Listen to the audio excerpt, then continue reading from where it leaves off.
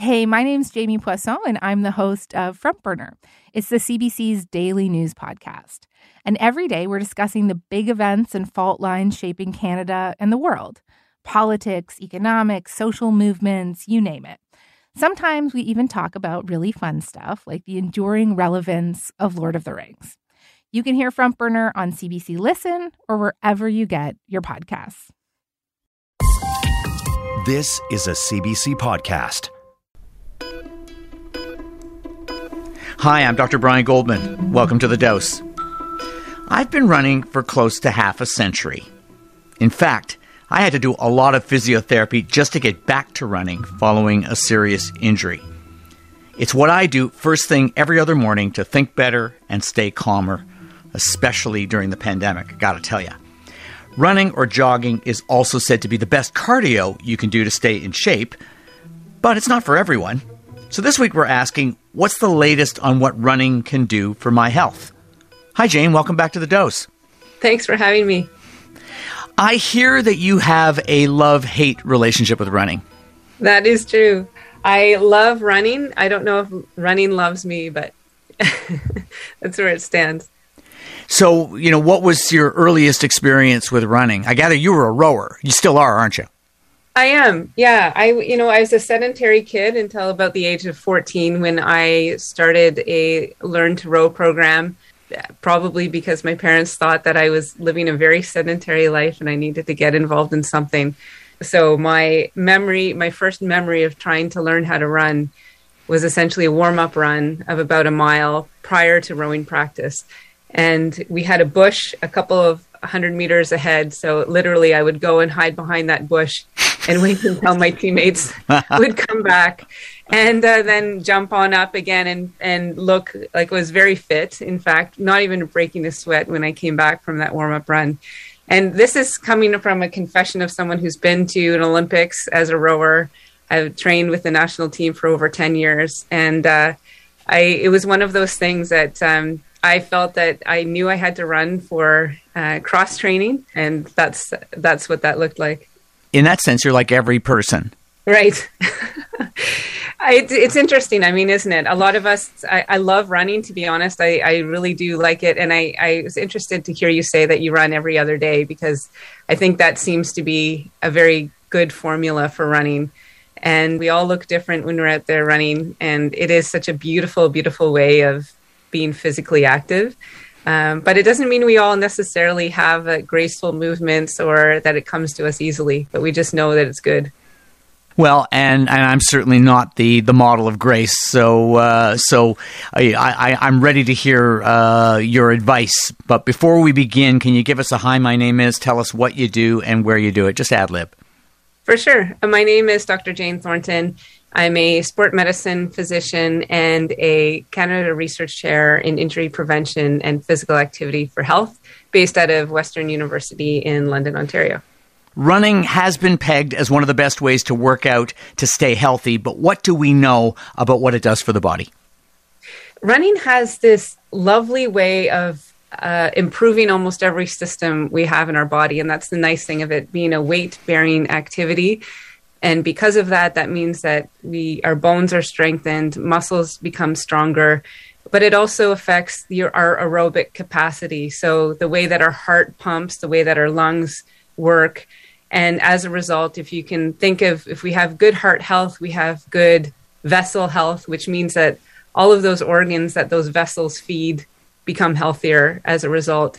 And so what we find with running in particular, it just seems to be one of those sports that, because it uses most muscles in the body to some degree, and it really uses our cardiovascular system, that it is one of the best kind of bang for your buck sport and physical activity that you can do on a daily basis. You don't need a lot of time to get a really maximum impact out of it. It's not only wonderful from that physical health aspect, but it also seems to do wonders for mental health, concentration, cognition. So again, it is one of those perfect type medicines, I guess, for our health in general, that you don't need a big dose, but certainly it is one of those that's going to pack a powerful punch for your health. I looked at a new study from the American College of Cardiology that suggested that regular exercise can decrease the likelihood of heart complications by 22% in people with anxiety and depression. Of course, not everybody who runs has anxiety or depression, but is running the best cardio exercise to do for good heart health? It really is among the top. So whenever I think about the ideal sports, of course, not everyone has access to running for a variety of reasons. It could be a physical inability or a physical disability. It could be financial implications. It could be even just the amount of time that they have to spend on a given task during the day. But it is one of those sports that it seems to really help the brain's stress response, kind of keep that stress response in check. In that particular study you're referring to, for example, that we know, as I mentioned, it's great for cardiovascular health. But then once you put on that added potential for people who have underlying depression or anxiety, they have that heightened stress-related neural activity. And so as a result, running in particular seems to help those individuals. And I guess I would say is that anything that makes the heart pump, makes you break your sweat a little bit, kind of help. It almost mimics some of those anxiety responses. So when we feel worried or concerned about something, our heart rate quickens, we may break a sweat, we may have increased shortness of breath in some cases. And what running and physical activity can do when there's an aerobic component is almost mimic that, and it seems to normalize those responses. So I think that's why it also has a nice impact on mental health in particular, along with the brain's stress response. That concept of getting outdoors also seems to have that other positive aspect to it, right? So if you can run outside. But if you can't run outside, treadmills are great.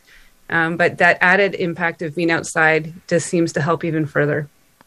And, you've been talking about mental health, but I use running as a way to improve my brain function. I find that I concentrate better, that I'm able to focus on one thing at a time better and think more deeply about things. And it's not just during the run, but following the run for the rest of the day. I just find I'm able to concentrate better. And there's actually evidence to show that that's true. Absolutely. And that's a nice thing. And even what I counsel particularly students to do is to be physically active first thing, especially before an exam or some kind of thing that they have to do. Maybe it's an important meeting, but really get that exercise in first in the day if they can, because those effects are long lasting. As you said, it seems to be that after we exercise, our blood flow gets redirected. We have more capacity to the frontal lobe to even just to brain function and cognition after that lasts beyond that particular time period exercising. And thank goodness for that. Now, running isn't for everyone. I've certainly met people who had to stop running because, they got knee injuries and they eventually had severe arthritis in their knees. But was it the running that did it, or were they just programmed to develop arthritis and then have to stop running? Isn't it? It's the $1 million question. What causes osteoarthritis? It is really interesting from a perspective of the research that's come out as of late. And it is a topic that people go back and forth on a little bit, but it seems to be a bit of a U-shaped curve on running and things like knee osteoarthritis, for example. So what I mean by that is that it seems to be higher rates of arthritis in people who are sedentary, so meaning they're not active. And then exercise actually does improve cartilage health, and running and loading your knees does actually improve joint health, which seems a bit counterintuitive because I think we've had this line, it's wear and tear that causes arthritis. So basically, the more you use your knees, the more your chance of developing arthritis later on. And it just simply isn't the case. And in many cases, people who have some even mild arthritis or moderate can run, and it improves their symptoms of arthritis. And then at the other end of the U, of course, with people who are in very high impact activities, what we are understanding is that exercise is good for joints, absolutely. Do enough of it so that you're improving your joint health. Then there's, of course, the subject of weight loss. I've never been in a position where I've felt as if I had to start an exercise program in order to lose weight. But I can tell you that when I'm running actively, I can eat more of the desserts that I enjoy to eat without worrying about gaining weight. So is that kind of a good way of looking at what running can do in terms of weight loss? I generally do not start with talking about weight loss to patients when we're talking about physical activity. Reason being is I think that, yes, it's a nice byproduct. And if that's the patient's motivation to talk about weight loss, that's okay. We start there and we can go. And, it's about trusting weight loss will come. It's not immediate. But really focusing on the joy of being involved in physical activity. When I think about and function and overall quality of life, because even if we don't lose a single pound, the benefits of physical activity are rampant and they will be there regardless of that weight loss. But, having said that, again, it's kind of working with patients in terms of, I will work with whatever motivates you. If it's dessert, if it's weight loss, if it's being able to play with your grandchildren, we start there, and there's certainly a place for running. I want to talk about distances, and I have a feeling you're going to say that whatever you do is more than what you did before is better than doing nothing. But what does the research say when it comes to how far or how many minutes per week are needed to get all of those health benefits that we've been talking about? In family medicine, in sport medicine, in internal medicine, there's very little consensus that we have on every single aspect of our fields internationally.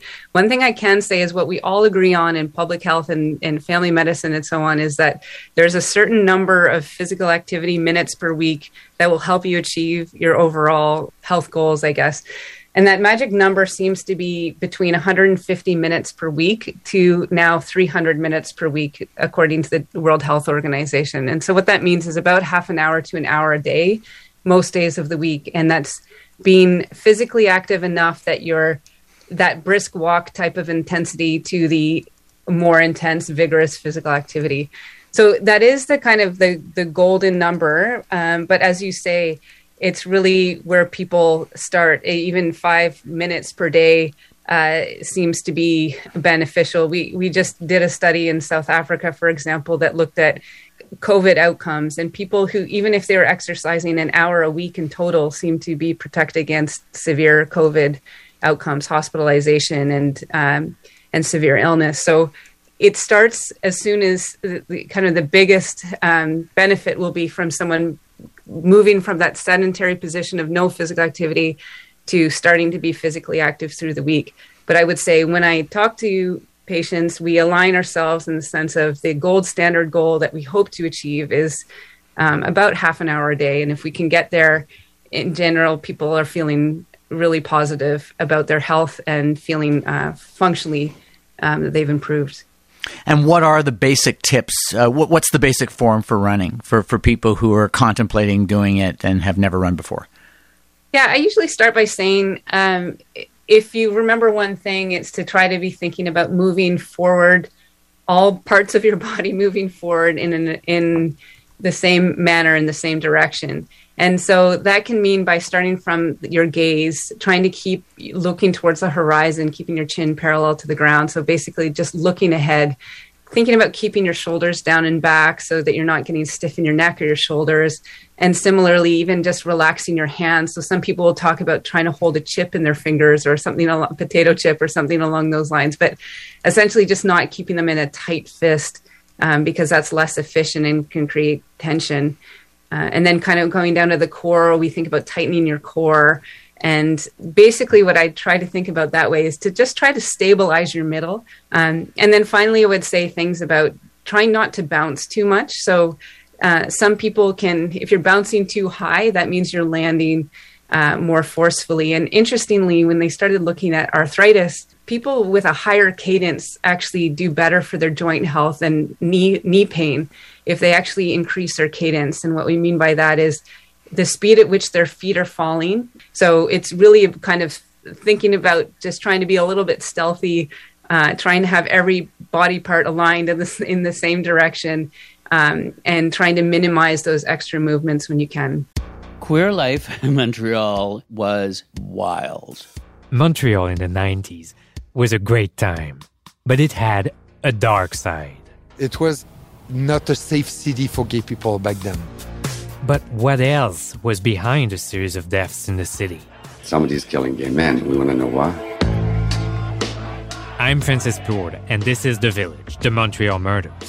Get early access to episodes at cbc.ca/listen or by subscribing to the CBC True Crime Premium channel on Apple Podcasts. There's been a big change in thinking regarding stretches, when to do them, what kind of stretches to do. What can you tell us about that? Yeah, I think stretching, we also always used to think about really getting as flexible as possible, trying to hold a stretch for a minute or two before we go out for exercise. We think of limbering up that way. And it seems that the evidence, at least in terms of stretching, is we try not to do a lot of static stretching and holding, is that seems to actually increase injury risk, if anything. So I know there's a lot of people out there that love stretching, and that's all well and good. And I think try just to do that separate from those running times or those times that you're physically active, or doing it after activity at least. It seems to be better if we do some kind of dynamic movement before we go out and do an activity. So for running, that might be kind of walking lunges or leg swings, even just jumping jacks or some kind of squats in place. Warm up your body that way in a dynamic, always moving way will set you up for success and having a better experience with running. So that can be about 5 or 10 minutes as you're getting ready for your exercise. Nicely warmed up seems to decrease injury risk. It's getting into race season once again. So for those who are looking to do their first running race, how should they start?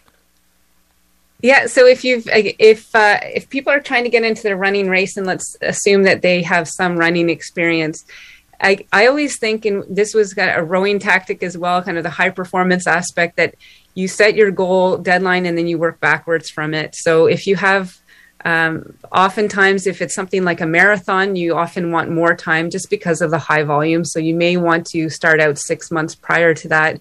It really depends on the baseline of where people are starting. If they've never exercised, or if they have a chronic condition that they need clearance for, or if something along those lines, this, of course, may be a little bit longer. At the outset, at least, if you're trying to run a faster 5K, maybe that'll only take 6 weeks to plan out. But essentially, set your goal, work backwards from that. Try to plan some easy wins, some milestones that might work for you. So maybe that's breaking 5 minutes per kilometer, or maybe it's trying to run a 10K for the first time because you've been able to run a 5K successfully. But start putting in little benchmarks throughout that to keep you on track between now and that date. Do you find that those Couch to 5K apps work? Are they helpful? Yeah, I do. And I find that for people, it just gives them some sense of plans and something to follow. If we rely on our own motivation, and even though people might say I'd be a highly motivated person as a high performance athlete at one point, it's really the social cohesion, it's the accountability to my teammates, right? But as soon as we're done with that, sometimes it can be very hard to motivate. And that's where these apps can kind of come in. They can be some virtual coaches, but just a plan that you can follow, that you know what you're doing. And on days that you don't feel like getting out and running, it can be motivation to still get you out of the door. It doesn't work for everybody. So it's not something that I say this has to be the way. Some people like apps and tracking, and some people would just rather listen to nothing and track nothing. And I think that's okay too. So it really depends on what works.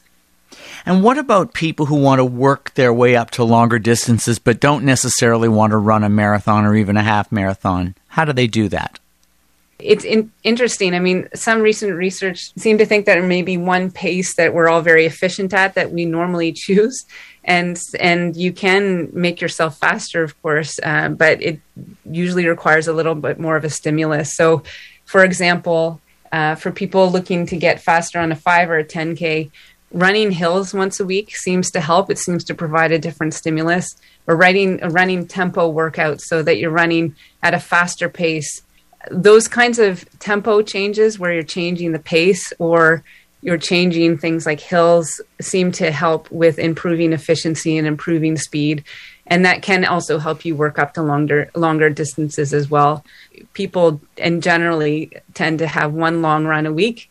And there's a lot of variation to that depending on people's level of comfort with running.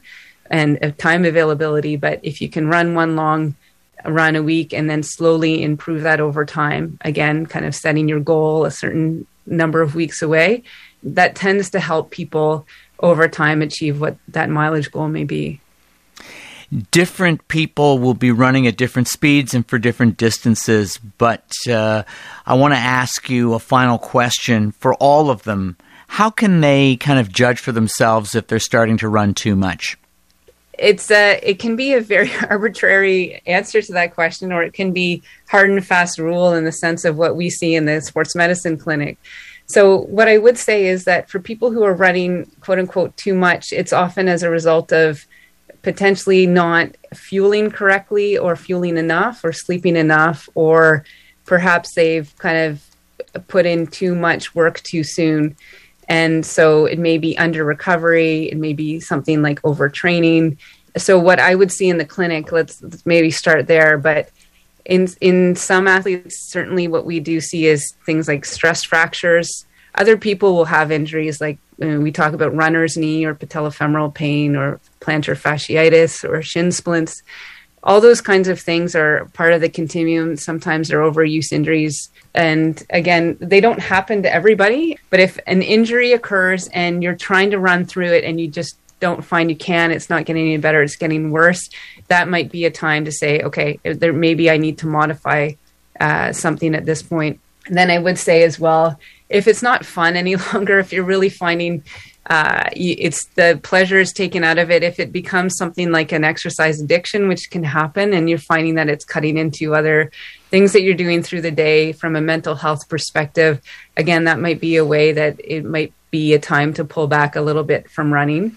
So I would say physical or mental injury would be two cases where I would say it's a little bit too much. If you find it's still doing you well, serving you well, and your mental, physical health, social health as well, then run on.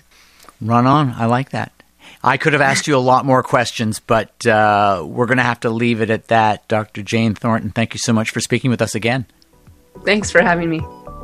Dr. Jane Thornton is a sports medicine physician and Canada Research Chair at Western University. Here's your dose of smart advice. Running helps your heart and lungs. It lowers blood pressure and helps regulate cholesterol. It also enhances concentration, thinking, and memory, and lowers anxiety and depression. Contrary to popular belief, running does not cause arthritis and may actually help alleviate it. In general, start gradually by walking briskly and incorporate running so that at first you walk about twice as much as you run. The aim is to propel yourself forward while minimizing side-to-side and up and down movement that require more effort and increase your risk of injury. Look forward with chin parallel to the ground and shoulders down and back. It helps to have strong abdominal wall and lower back core muscles. To warm up, do dynamic things like leg swings and lunges, and do static hamstring and other stretches after you run. Increase your runs by no more than 10% per week. If you're aiming for a 5K run, it usually takes about 6 weeks to reach your goal, 12 weeks to get to 10K, and so on. You're probably running too much if you find it less energizing and more exhausting, or if you develop pain in your knees, shins, or the soles of your feet. See your healthcare provider if symptoms persist. If you have topics you'd like discussed or questions you'd like answered, tweet me at NightShiftMD, at CBC Podcasts, or at CBC Whitecoat, #TheDoseCBC. Our email address is thedose@cbc.ca. You can find The Dose wherever you get your podcasts. If you like this episode, please rate us 5 stars so more people can find us. This edition of The Dose was produced by Stephanie Dubois. Technical support was by Nuruddin Korane. Our senior producer is Colleen Ross. The Dose wants you to be better informed about your health. If you're looking for medical advice, see your healthcare provider. I'm Dr. Brian Goldman. Until your next dose. For more CBC podcasts, go to cbc.ca/podcasts.